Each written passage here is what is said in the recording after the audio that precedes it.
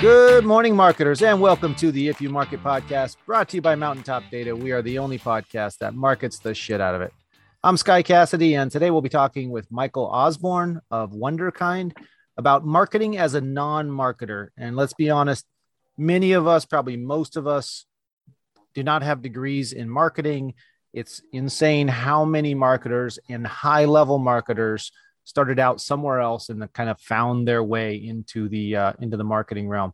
So Michael Osborne, he's the president of Wunderkind. He has over 30 years of experience in marketing technology. So he's experienced as a marketer now, but we'll touch on his early days, probably mostly here. He's an established industry leader, trusted by major brands, Bloomingdale's, Hilton, Santander Bank. I hope I said that right. You got it. And he focuses on delivering excellent client experiences by leveraging multi-channel data and profiles. He's also an expert in executive leadership, retail trends, and sales, and led Bazaarvoice to its IPO in 2012. I also heard, Michael, that you are deep into barbecue.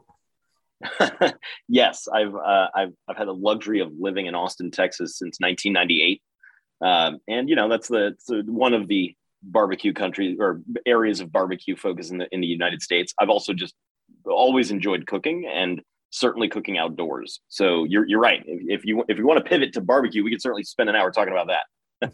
Cooking outdoor. I imagine not a lot of people in Wisconsin are big outdoor cookers. You have to be in an area where outdoors is somewhere you want to be. Orlando, you're like, I'll cook inside, no problem.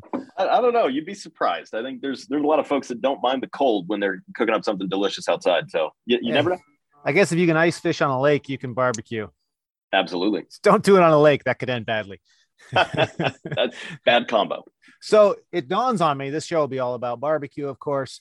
It dawns on me, you're in an area that's known for great barbecue. And I thought, wait, are you an avid eater of it or maker of it? Because it seems like if you're in an area where there's a ton of great barbecue, you would just go eat the great barbecue. And if you're in an area where there was terrible barbecue, then you would be more of a cooker of barbecue because you can't just walk out and get it anywhere. Which are you?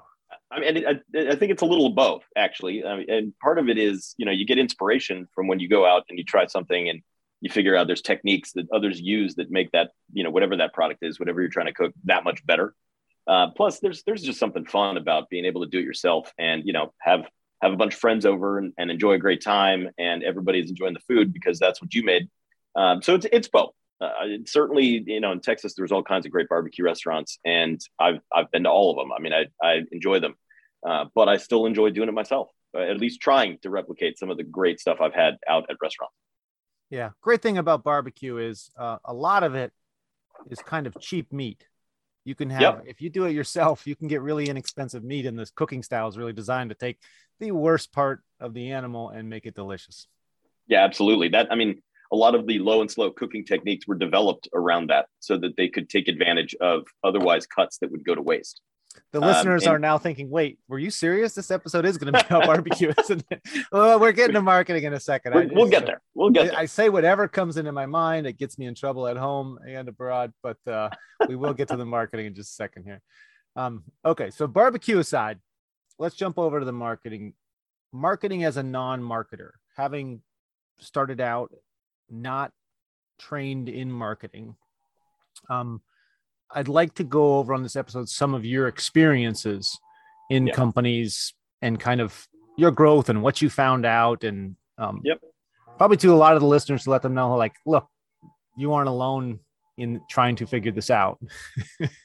And then here's somebody who was in that situation and did figure it out, and some tips type of a thing. So where do you want to start off with this? Yeah, I mean, I think, you raise an interesting point about not necessarily being one, but having to be one, a marketer. And, technically my roles in individual contributorship, in individual contributing roles or leadership, I've never been the CMO. I've never been the primary person on the marketing team, but I've been more on the sales side or the client side, which is invariably also a marketing role, particularly early stages where you don't necessarily have a huge marketing team or a huge marketing budget. And, you're always you're always selling, you're always marketing, you're always promoting your brand, your product, your technology, your company, whether you're a 10-person startup or a 1,000-person scaled organization. And I think that, those roles blend together and end up working together very closely in situations where they're doing it right. I think that there's a lot actually to unpack around how sales and marketing work together, and how marketing is really something that everyone does. Of course, there are individuals that are super talented and brilliant at it. We've got a lot of those here at the company I'm with today, Wunderkind. But in my past, we've had situations early days where we didn't have that talent and we had to come up with it on our own. And certainly, learn through trial and error in some circumstances, what works, what doesn't. Happy to share those kinds of stories. It sounds like your listeners might be on that end of the spectrum as far as trying to figure this out before having all of the money to spend and all of the talent to hire in order to do that discreetly with people that have a ton of experience. Yeah, I would say when we think of some of the greatest marketers, one of the first names that comes to mind for me is always Steve Jobs. And people think of him as a marketer, but the guy had no marketing training and experience. Yeah. So a lot of this, I don't mean to talk down to getting a degree in marketing. I'm sure that's very useful. And I'm sure many companies get a lot from their employees to have that kind of training. But if you don't have that, you could just end up being Steve Jobs. And sorry about that. Well, I mean, if you think about it, what was Steve Jobs so good at? And he essentially had the term reality distortion field coined for him. And that is at its essence marketing, right? You want to substitute someone else's reality with the one that you want them to understand, to see, and to feel. And it was an experience to listen to him talk. It was not just him telling you the statistics about a product. Right. I still remember watching, the very early days of the Apple events, like when the iPhone was announced, and you couldn't help but get behind whatever he was saying and want to hear more and want to experience it. He I think at his core understood that marketing is about communication of the full experience as opposed to simply an outcome, simply a goal, simply a number. He wasn't looking for leads. He was looking for people to believe. Right. And I think that level is beyond where most marketing organizations and even marketers really ever get to. But look what happens when you do. It changes literally the world. And I think he did a great job of that. I would also say he did a lot of hard work. Absolutely. Like if you read up on the guy, he wasn't just, coming up with a catchphrase and then people did all the work. He had a lot of people with him doing a lot of hard work also, but he was designing on the side and going at nights and to set up an Apple store and figure out how is this going to be laid out. This is important. We need to rethink how this whole thing works. He didn't just say somebody set this up and it happened. He didn't just have flashes of brilliance. Like when he was presenting, he would practice his presentations like Michael Jackson would practice a concert. Like he was just constantly drilling over and over, and every little detail he wanted to make sure he got perfect. So a non-marketer doesn't mean if you have a flash of brilliance, that's how you're going to get there. No, it's probably going to be trench work. Yeah, you bring up a really good point, which is that attention to detail, because experiences they're born in those details. And Steve Jobs specifically cared so much about the materials used in a product, the way that it looked in certain lighting situations, the way that it felt, the weight. Everything had to be specific. And, he was known to be a hard ass. He was known to be someone that would summarily dismiss ideas when he didn't agree with them, or completely scrap something and start over, or scream and cry like a baby when he didn't get his way. So enough about Steve Jobs. I've heard the guy was a prick. So let's focus on Michael Osborne here. Perfect. Less of a prick than Steve Jobs. That's your tagline. Yes. Yeah. That's not a tough bar to beat, but yes, absolutely. So marketing as a non-marketer, can we jump back to one of your early business experiences where you were put into the marketing and just kind of tell the audience about the situation there? Yeah. One of the earliest ones where, it was a company called Bazaarvoice that was founded in, I believe, 2005. I joined as employee number 9. And at that time, we did have a head of marketing. We had somebody who had come from Dell and had done marketing in B2B circles for many years. So we had some of that expertise already in the business, but we were doing something completely different than what Dell had done. We were doing something completely different than my prior experiences. I was running sales. So myself and Sam Decker, the CMO there, we were partnered to go to market together and really had no team to start. I mean, at that time, we were just a handful of us. And, I remember spending a lot of time working with Sam around, all right, how are we going to get the word out about our technology that we're going to market with? It was a ratings and reviews company. And simple concept, people got it right away, but it was nascent in the market at that time. Hard to believe, but most websites didn't have product reviews. And I remember sitting down and talking about some of the customers that we had already signed up and some of their results. We had, half a dozen clients live, very early days. And I remember listening to the stories that those customers would say about what our services that we were providing and our technology, what those results, that we were driving for that. Right. So already trench work, like a lot of people don't marketing. They think I'm going to create a Google AdWord thing and then I'm going to make some social posts. Like you are collecting and listening to the actual customer feedback. Yes. Yeah. Because I think, the things you just mentioned, yes, they're valuable as channels and they can drive business results, but it's a little cart before the horse.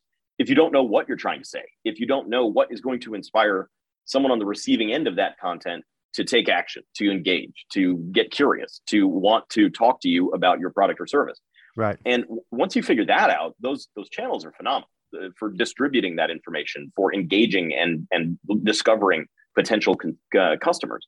But if you do that first, before you really know what you're trying to say and why someone else should be passionate about it, just like you are, you could just waste a lot of money and time doing that. Right. And if anything, get a false negative where it's like, it's not working. There must not be product market fit, or this must not be of interest. Well, it might be, but you just might not be saying it in a way that's interesting. So you're finding out what they want to hear so you can tell them that kind of versus saying, it seems like a non-marketer has an advantage in that sense then, because if you're used to marketing, let's say a movie release or something like that, you have your template that you're trained to do. Totally. And then you will have a software as a service product and you're like, so we need to get on these radio spots and put up the billboards. And you're like, wait, you have a template for a particular type of marketing, but a non-marketer just starts with the product and the audience and has to build from the ground up.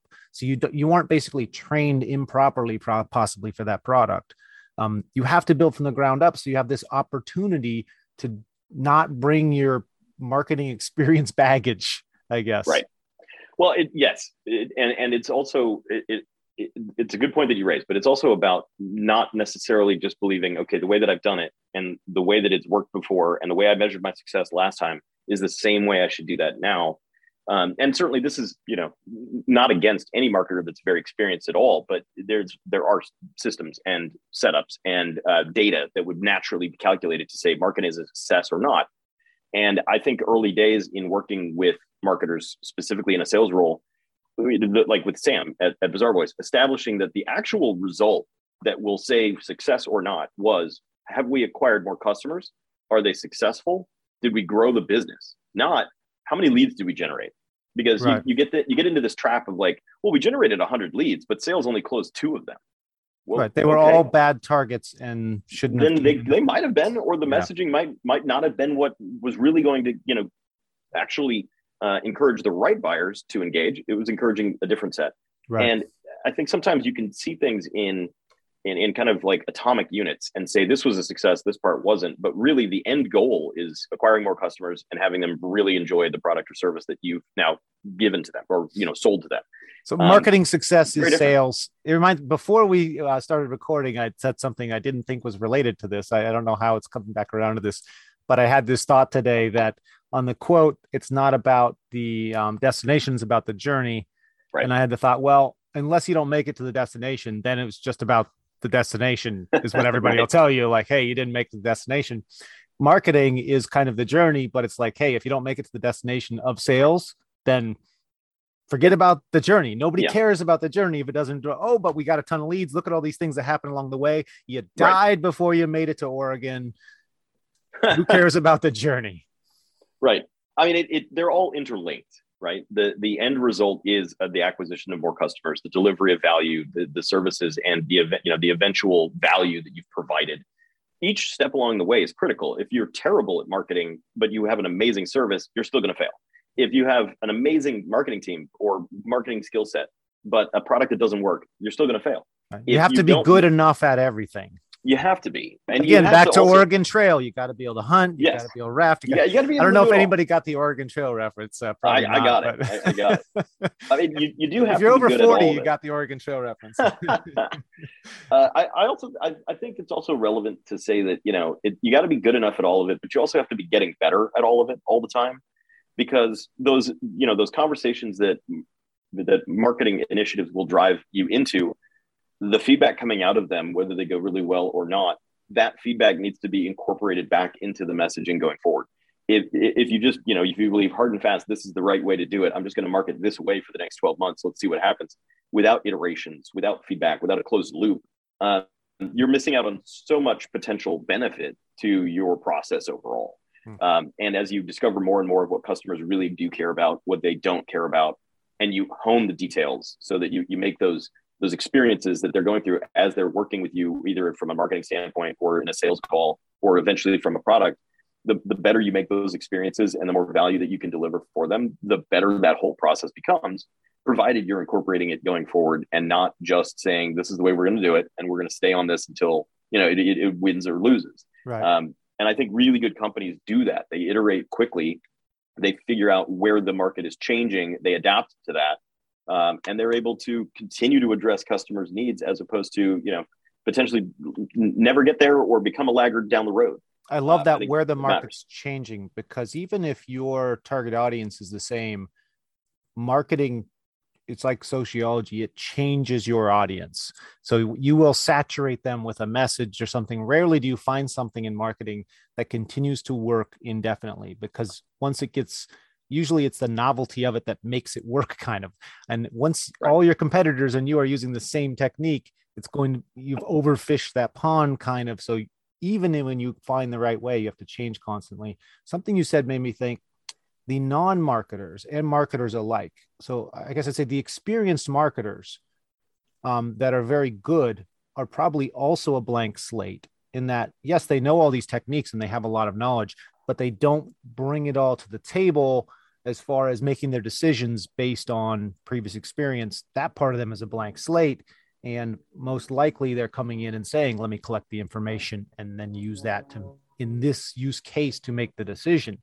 So they have the advantage, if they're good, of having all the experience, but not bringing it on as baggage. And like you said, constantly iterating based on the data.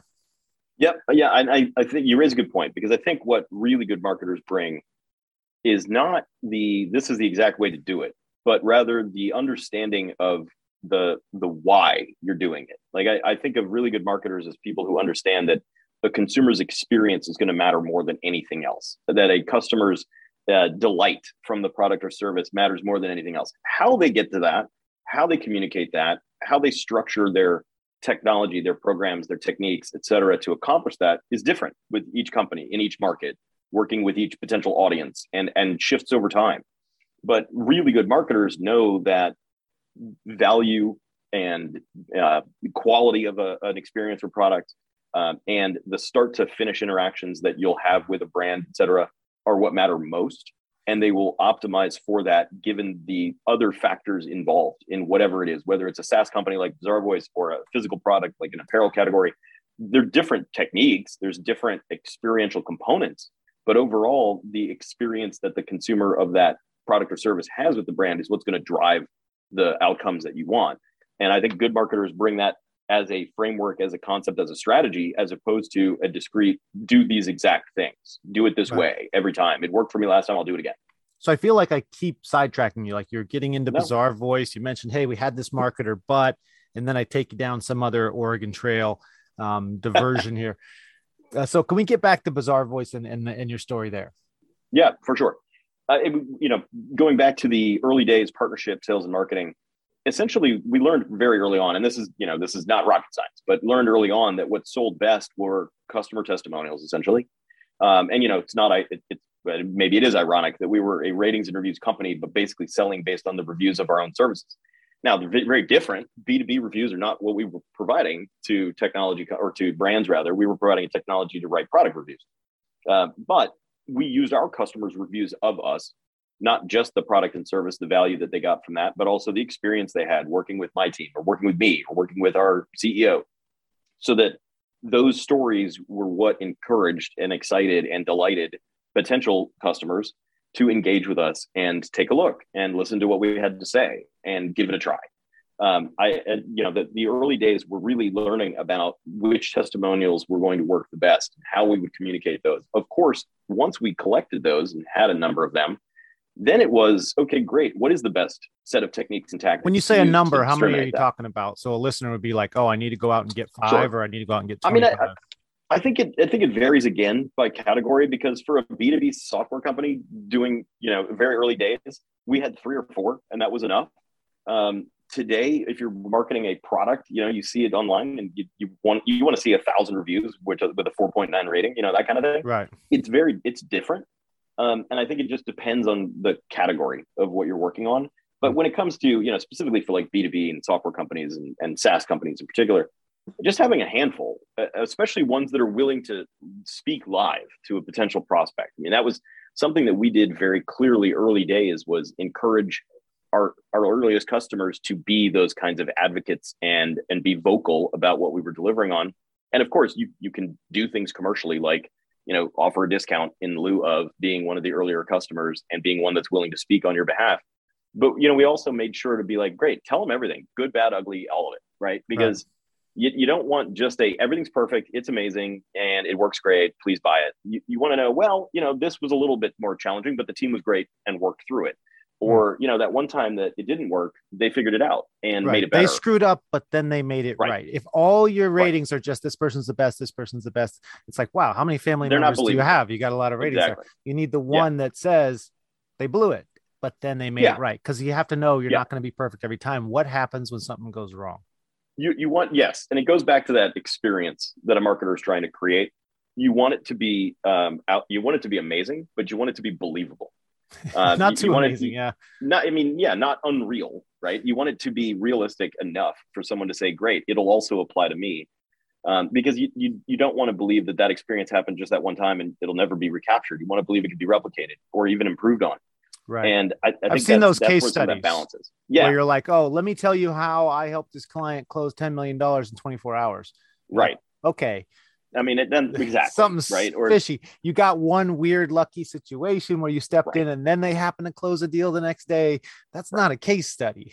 No, it's not. And when you see the 10,000x returns on investment and stuff like that, it's like, that's a lucky shot. Right. I think most people would be very happy with 10x return on that investment, and that would be, of course, great. But it's like the guy who won the lottery writing a book about how to get rich. And you find out once you buy it, like, I bought a lottery ticket and there was a winner. You're like, oh, come on. Yeah.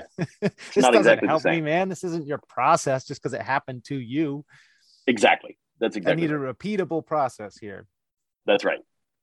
Okay. So the testimonials, having a good amount of them. And like I said, it depends on how big your audience is, I suppose, maybe 0.1% or what of your, the audience, the number of customers you want to have, you should have testimonials for. I don't know. Maybe if you want 300 customers, you need 3 testimonials. It's different again by company, by industry, whatever. Here at Wonderkit, we focus on delivery of results and value. We want to provide value for our customers, and it's not in many cases it is actually an explicit goal of getting a customer testimonial or case study from every client. Whether or not we can use it, whether or not it's public, whether or not it's shareable, doesn't matter. But you want to have that level of passion for results, so that no matter what we're doing, we at least have those demonstrable examples of we delivered value for you. Right. I mean, then so you ask every client. It doesn't mean they're going to get it. It doesn't mean you're going to use it. For sure. But we create them for clients. We literally, in our quarterly business reviews, will say, here's the value that you've gotten. Here's what we've done to work with you to get there. Here are the things we want to do next. And that's similar to a testimonial in the sense that, yes, it's an example. Do they have to talk about it? No. You're like, here's the third grade book report where you just plagiarize this, change the words to first person. It comes down to making sure that we're focused on providing value, right? That's what we do. That's our business. And, we go so far as to guarantee it. But we want to make sure that the customers know they're getting value from what we're doing.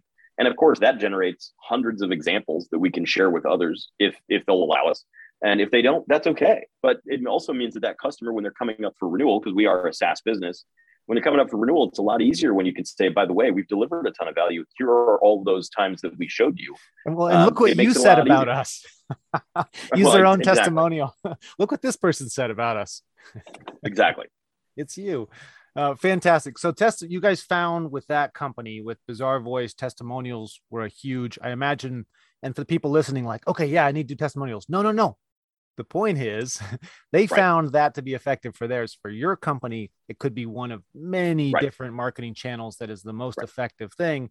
If Michael went from Bazaarvoice and said, here's the formula, and just testimonials are all we're going to do in every company he was ever in, he probably wouldn't have had the success or you probably wouldn't have had the success you've had since. I'm guessing that wasn't your formula everywhere. It is different in each place. And you know, I have had a career mostly on the MarTech side of things, focused on B2B. And working a lot in retail. So there are a lot of things that, yes, similar results will drive similar benefits. Testimonials and case studies of clients, value delivery, that's universal in the sense that those things are beneficial in my world, which is B2B, MarTech software, SaaS companies. However, each environment has been very different. At Bazaarvoice, we were very new to that market. There was nothing else like us really, and only one or two very weak competitors. At SmarterHQ, different company down the road, tons of competition, lots of overlap in the way that we were perceived as what we do. And here at Wunderkind, again, different, right? Not a lot of competition, but perceived competition, yes. So, you know, each one of those meant, great, in the environment where there's really no one else doing what you're doing, you have to get people to trust that it's a good idea to do it. And there could be fear and uncertainty and doubt around if it is at all. In an environment where there's a ton of competition, the market's validated, the concept's probably validated, but now you got to differentiate. And in Wunderkind's market, where we are very differentiated, but it can be perceived that we're not, we have to do a great job of educating why we are. So each one of those has a different angle of attack, really. And that means that, yes, the case study is valuable here or at Smarter or at Bazaarvoice, but the case study is used in a different way. We tailor that message to a very different outcome because we want to differentiate ourselves, because we want to dispel the belief that we're not differentiated, because we want to gain comfort and trust that whatever we're delivering is actually a valuable thing. Depending on that goal, depending on that overarching message and what we need in order to be successful, we might use the same units of value, like a case study, but we're going to deploy them in different ways. We're going to talk about them in different ways. We're going to market that in different ways. And I imagine even if you had stayed at Bazaarvoice the whole time, that over time, those techniques would have also changed because marketing is this constant flow. So it isn't even just like you move to another company, different situation. You move to another company. The last company also probably now has a different situation, a different market, different number of competitors. Like everything is changing. That's right. Type of a situation. So don't think like, oh, I need to change things when I move companies. Like likely you need to change things in your own situation on an ongoing basis. 100%. And a lot of times I think just in general, people get, maybe a little bit comfortable in the way things are working, especially if they find success and they just expect it to keep working that way. Really good advice I was given by a board member, 4 jobs ago. It's never as good as you think it is, and it's never as bad as you think it is. So when you're crushing targets and things just seem like they're literally falling out of the sky, what are you not doing well? What are you not seeing? Because eventually that's going to change. Well, that won't last. Slow down. Yeah. You'll either saturate that or competitors will see what you're doing and duplicate it and step into the space. And something's going to change, right? And when it's not going well, that doesn't mean throw everything away, start over. It's very different. So it means that as marketers, as business people in general, you have to continually look at what's working, what's not, and why, and think about where things are going to be in the next year, 2 years, 5 years, as opposed to where are they right now, and am I doing it right for this situation only? But giving yourself the ability, the time, the space to think strategically down the road is important to make sure you're continuing to adapt to changes in the market. And I think particularly in retail, I've seen this over the last 15 years. Retailers that don't adapt to consumer trends changing fail. And there are brands that aren't with us anymore because of that. And they used to be popular, but they're not today because they failed to adapt. Marketers are the same way. If the world is shifting, how the information is going to be received. What do consumers really want to hear? What do your potential customers think, say, do about your product, your service? If you're not adapting to that over time, eventually you will hit a wall. And especially, you mentioned retail. Yeah. Industries where it's kind of what's hot, what's new. You can't just sit on something. No. Because it doesn't matter if you're Facebook, if you don't go get Instagram, the young people don't want to be in the old people. They don't want to wear the same clothes. It doesn't matter if the coolest clothes ever, you're going to have this cycle because the kids don't want to wear what their parents are wearing, most likely. No, and I mean, you bring up a great point. Generational is another, entire category of consideration when it comes to marketing. How each generation buys, what tools and technologies and services and information they seek, the mechanism by which they do so. I mean, no one was shopping on an iPhone 15 years ago because it didn't exist, right? And now a high percentage of a lot of our customers' sales comes through mobile web. And that's a very different world, a very different marketing outlet channel than what it would have been 5, 10, 15 years ago. And kind of an unpredictable change, except for, there'll be change. I mean, just look at trends in business like open office spaces. It doesn't have to make sense. It's just people were in offices. So the backlash is we're going open, and then eventually realize that doesn't make sense. Let's get rid of meetings. Oops. Meetings were kind of necessary. We had too many. Maybe we don't have enough. It's like you get these shifts of everybody's in the office to everybody's working from home to, we need everybody back in the office again. Things shift even when they don't make sense, just because somebody comes up with a new idea and a bunch of people jump on board, and it could affect your product or service. So if you just try to be static, you end up, being Kodak, you end up being one of these companies that didn't look to change anything. So you said something early on, feedback loop. Yeah. And it seems like this all comes back to, if you're not constantly collecting information and willing to adjust, you're going to be, I think you're a big football fan. It's the quarterback. You have to have a blank slate every time you go out. You throw an interception that can't be in your head the next time you go out. Yep. That's it exactly. It's not, you can't remain stagnant. You can't just assume that what worked before is going to work again. Whether it is competition that catches on and starts to, chip away at that, or whether it's just the market's shifted and what used to work won't work at all now. You have to remain constantly analytical of it. You have to remain cognizant of what could change and why. And you have to be experimenting at times, trying different things to understand how those channels may play out. And even today versus 5 or 10 years ago, the pace of change is faster because technology allows it to be.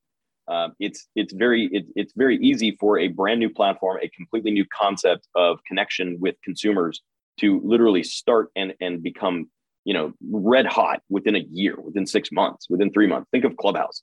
That was a huge deal all of a sudden. And it just immediately changed the way folks were communicating and the way brands were trying to communicate. Are we still on Clubhouse? I haven't heard of it. I mean, that's the thing. Like, where is it today? You've got Instagram, which is very different than what it originally started out being, and now is a absolutely monstrous channel for particularly earlier stage brands, and really all brands, to reach consumers. And those things change so quickly that your strategy has to be able to adapt to that as well. And I think the really good marketers out there are constantly open-minded and experimenting and trying things that are different, and not just assuming, oh, that's never going to work, or that's just not the way I've seen it done, so I'm not going to do that. Good marketers adapt very quickly. It seems counter to, like, I'm sure there's some marketers that have set up automations, and it's like, if you don't go back and look at your automations every once in a while, you may have a process automatically running that's very ineffective now that was effective then, but you think, hey, I automated that, I'm done with it. Go back, look at your Google keywords, go back, look at your email sequences, go back, look at your everything all the time. So let's get one more hit on Bazaar Voice. Anything else, any other takeaways from your time marketing at that company? I don't think so. I mean, it was really all about it comes back to the core concept of the content that was going to work to deliver the right message, and then the channels that we use to do that, whether that be in-person events or distribution of those through just direct communication channels. Like, we would literally get on calls and talk about our customers' results. You mentioned testimonials also, but you also talked about them as if they were references. You're saying getting these people willing to talk.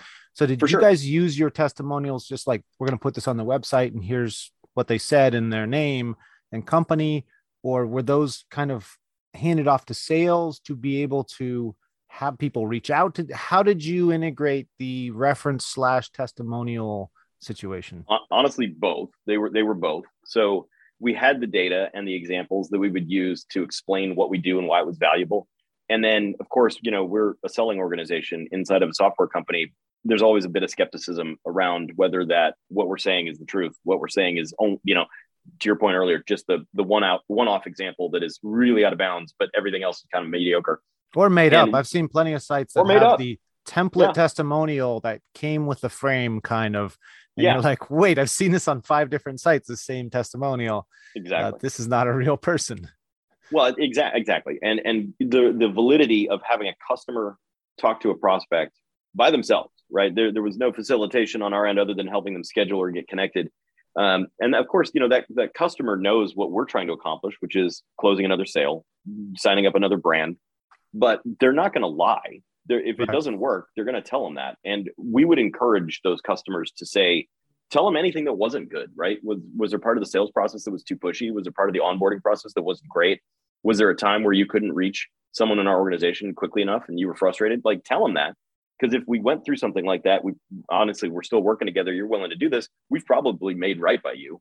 And that's just reality, especially in B2B, when you're talking about software companies working with other big brands, like what we get to here at Wunderkind. You have to have that honest, actual, real relationship, and you have to be able to communicate that. And it doesn't mean everything's perfect all the time. Life is, but how you respond to those challenges, how you respond to mistakes, et cetera, really make the difference between what a potential customer and a current customer are going to perceive you as versus somebody who doesn't do those things well, right? And those are generally the businesses that don't do well at all. So, what was in it for them? The references, like, why did they bother to take a call or an email and then talk to these people?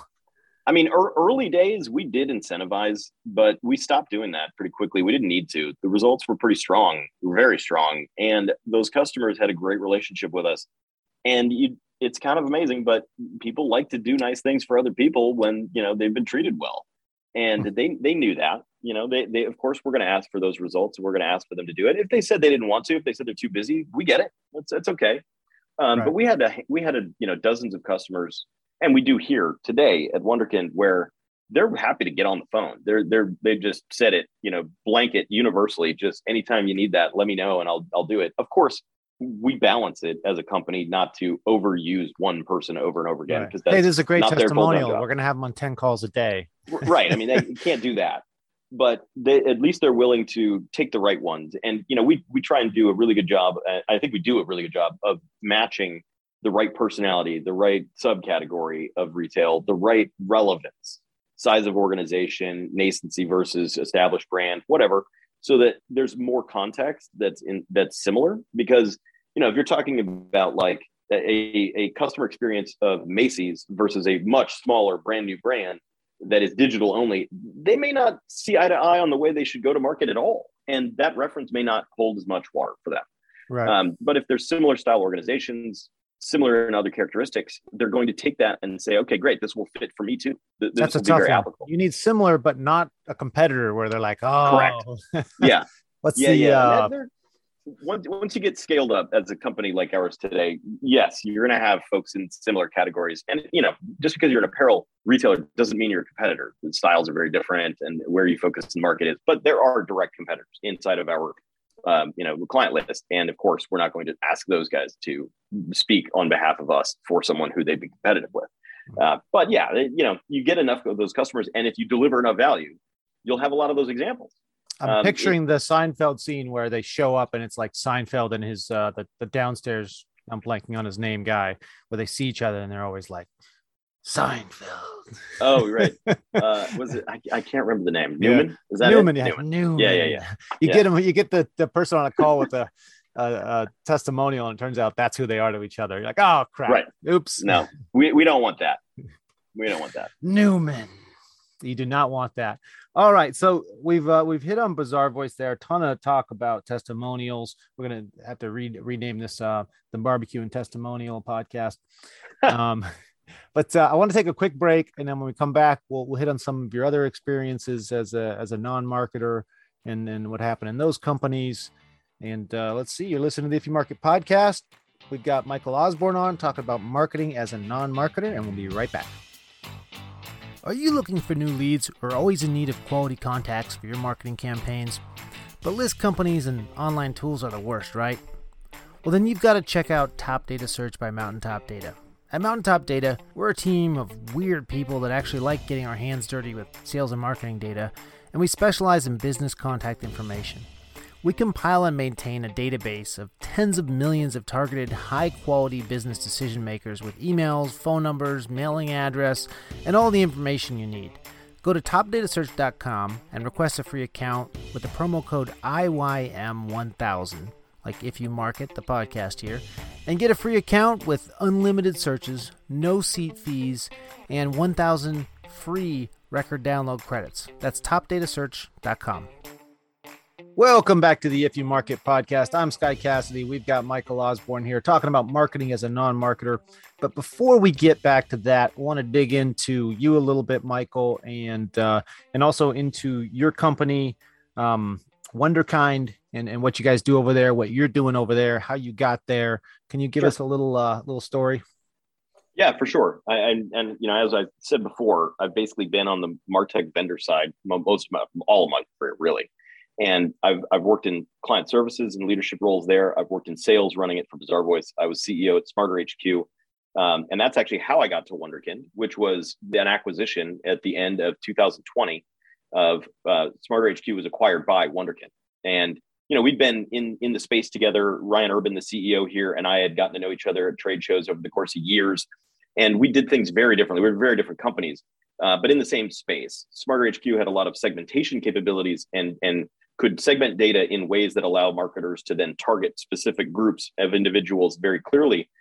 And Wunderkind was a performance marketing company, taking email and now text messaging and those channels to a completely new level, coupled with identification capabilities that allowed marketers to identify more of the users on their site. You bring those two things together and you have something really powerful that can answer. So you guys were chocolate and peanut butter, not peanut butter and peanut butter. Correct. Exactly that. Right. And by bringing those together, we've seen a lot of business benefit over the last year. The business has grown leaps and bounds. My role here at Wunderkind is president. And basically that means overseeing the commercial organization. So sales, services, our international offices, as well as all of the operations functions that support those groups. So really customer facing, right? Whether it's prospect or customers to be or customers currently. That's what I do here. It's certainly the most favorite parts of my job. Like even as CEO at Smarter HQ, I really liked being in front of customers. I liked being in front of prospects. And as part of the leadership team here, that's where I get to focus my time. So it's a lot of fun. And it's retail. We focus a lot on retail, but we're moving into other verticals as well. And so listeners don't listen to that part because we're a B2B podcast. But when you say you focus on retail, you're talking about the retail customers or the retail companies? Retail brands. Okay, so that's B2B. So, boom. Very B2B. Absolutely. We're not direct to consumer, but we understand the consumer and do use that as part, because what we're doing is helping a brand deliver an experience to that consumer that's valuable, that makes them want to become more loyal by purchasing more products from that or engage with that brand differently. Our CEO is on record as saying he wants those customers to have the best possible experience when they're engaging with that brand. And I totally agree with that. If you do that well, the brand benefits, the customers benefit, their customers benefit. And we as an organization benefit because we're providing that service to those brands. Because you're selling marketing to them. So you really are kind of B2B to C, because what you really have to understand is the customer and how to make that interaction. Tough question for you. Sure. Chocolate and peanut butter. What meat does that go best with in a barbecue? Well, I mean, there are a lot of barbecue dishes that will come with like a mole sauce, which is chocolate based. So you can easily you can turn what sounds like a sweet product into something that would be served with something savory, for sure. Peanut butter, that might be a bit of a stretch. I'm gonna have to get back to you on that one. I want you to come up with a barbecue that's a chocolate, not a dip, but a chocolate peanut butter barbecue. That might be too much. That's why I said the meat would be critical. It seems like you have to have a very savory meat to put that much sweetness on it. All right, so that's your personal challenge from me. Got it. All right, so let's get back to the marketing. Sorry about that. I told you I say whatever comes into my mind. So you've had all these experiences with marketing, learning marketing, practicing the marketing. I'm sure you've had a lot of disasters and mistakes that you don't want people to know about. But can you tell the listeners some things to watch out for particularly when you aren't an experienced marketer, that maybe you learned along the way and said, oh, that's probably taught in marketing 101. I wish I'd known that. Yeah. I mean, so I'm going to knock on wood and say I haven't had too many catastrophics. I've definitely had some, missteps / non-successes, failures. Right. I can go through a couple of those. I think honestly, the biggest lesson that I learned early on is if there is an experience, if a customer has a client, right, a B2B brand that I'm selling to or that we're marketing to, has a phenomenal experience start to finish, from the first communications through the process of actually getting them as a client to the process of getting them deployed or live on the technology and then utilizing it and getting value. If that process goes really well, they're generally going to be a loyal customer. They're going to let you off the hook if something goes sideways, at least once or twice. They're going to trust that you know what you're doing and you're going to make better by them.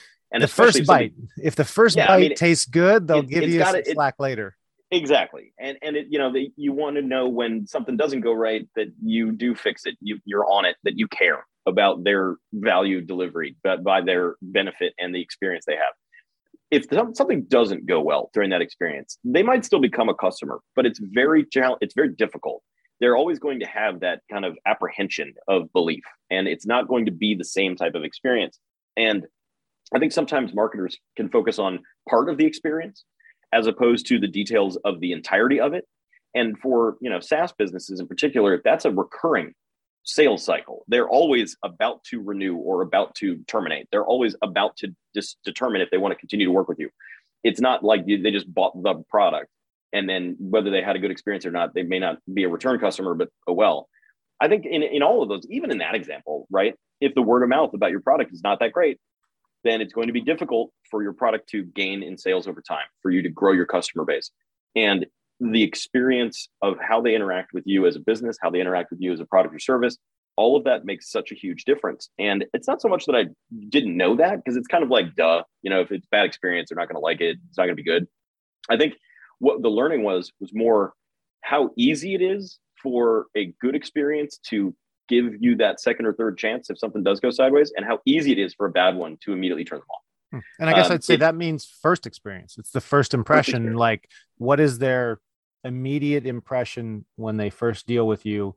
They're either going to say, this is a bad company that maybe is then getting it good, or it's a good company that had a little hiccup. Well, and that's it, right? That's it. You want the perception of you as a business to be very positive, very strong, and you want it to be resilient. You want it to have the ability to survive a dent or two. And that means that you have to really care about the totality of that experience. And I think companies like Wunderkind, where I'm at today, do it really well. I think there's some others that I've been a part of. Bizarre Voice was another one that we did it well. But some others that I've been a part of or an advisor for, or just known in market, where the reputation is not all that strong. They might be kind of the only game in town for a while, but guess what? Competition immediately catches up to that. And if that reputation is not high, then it's honestly can be very challenging for that business to continue to be successful, or to not literally just get lapped by competition. Right. So like it matters about that full experience. It matters about how you think of your clients and what they're experiencing from you. It matters that their customers are getting the benefit from it. Obviously, I'm speaking from like a SaaS B2B marketing MarTech standpoint, but I think that applies to all kinds of businesses. If the experience by the customer is bad, it's going to be hard to be successful. It's really good. It makes it a lot easier. Right. It's going to be hard. I mean, I've found we have a software as a service product, and that first impression, if people come, let's say, try your beta product and something's wrong, it's really hard to get them to come back and think it's going to be different. Even when you tell them, hey, we've changed this, or we've added a lot of new things, or we've updated stuff, they're not having that. They've moved on to something else. They're not going to come and review you give them food poisoning the first time. They're not going to come back to your restaurant, even if it's under 100%. New management. It's like, no, you're screwed. 100%. They are not coming back. There's other places to go. And That's they right. have moved on. And that first impression is so hard to get people to have another look. Doesn't matter how many new versions you come out with. Totally correct. I totally agree. And then I'd say also software as a service, last impression. It's what did they get first? What'd you leave them with? Yep. God, we are really ate up the time here today. Any last impressions you want to leave people with in an accidental transition there, but before we go? Well, I think, going back to the original topic, marketing as a non-marketer, I think it comes down to understanding that we are all marketing and all selling at all times when we are early days in our business. And really anytime you're interacting with a potential customer or a current customer, you're pitching your product, you're talking about what you do, you're passionate about it, but that totality of experience makes a huge difference. And you have to remember to think about all of it, every interaction that they've got, so that it's easy for them to want to be a part of that, to want to have that experience, and to want to talk about it with others. I think as marketing as a non-marketer just means make sure you're thinking about that experience over time. And of course, once you scale up and have a huge marketing team and whatever, there's all kinds of techniques and things you can do, but never lose sight of that. If your client experience is great, you're probably going to figure it out. If it's poor, you got to fix that first. And from listening to you here, it seems to me that getting the customer feedback to know what they really want versus what you think they want is really important, especially the closer you are to the product. It's like, unless you're Henry Ford or Steve Jobs and you have the advantage of being able to tell people you can have it in any color as long as it's black, or this, right. The phone is the right shape and size and will never change, because you are the only product on the market. That Ford makes cars in all colors now because competition came along and they had to. Like, they could only be that definitive when there was nothing else. No option. You can only tell the public what they want when they don't have options. Once they have options, Correct. They'll decide what they want. Exactly. iPhone suddenly comes in all different sizes now because other options came along and people wanted it. Here's what I want. And Apple smartly said, oh, we're not going to stick to this. We'll never change our size thing. Oops, That's there's right. competition. That's right. So be willing to get the information from the client and provide the client what they want. Get that feedback and act on it, I guess I'd say. Fantastic. Michael, thank you for coming on. Listeners, you can find more on Michael on the show notes on this show, but find him on LinkedIn. Wonderkind.co for Wonderkind. That's right. That's correct. Your Twitter, Osborne. That's right. Yeah. Osborne by itself was taken, so I had to double it up. Osborne. Not the real Osborne, just Osborne. All right. And again, we'll have information on Michael and on Wonderkind on the show notes at ifyoumarket.com. Michael, anywhere else you want people to find you? Anything else you want to know about yourself, about Wonderkind? No, that works. That's it. That's our website. Happy to connect with everybody. I love talking about these topics, and if I can ever help somebody, let me know.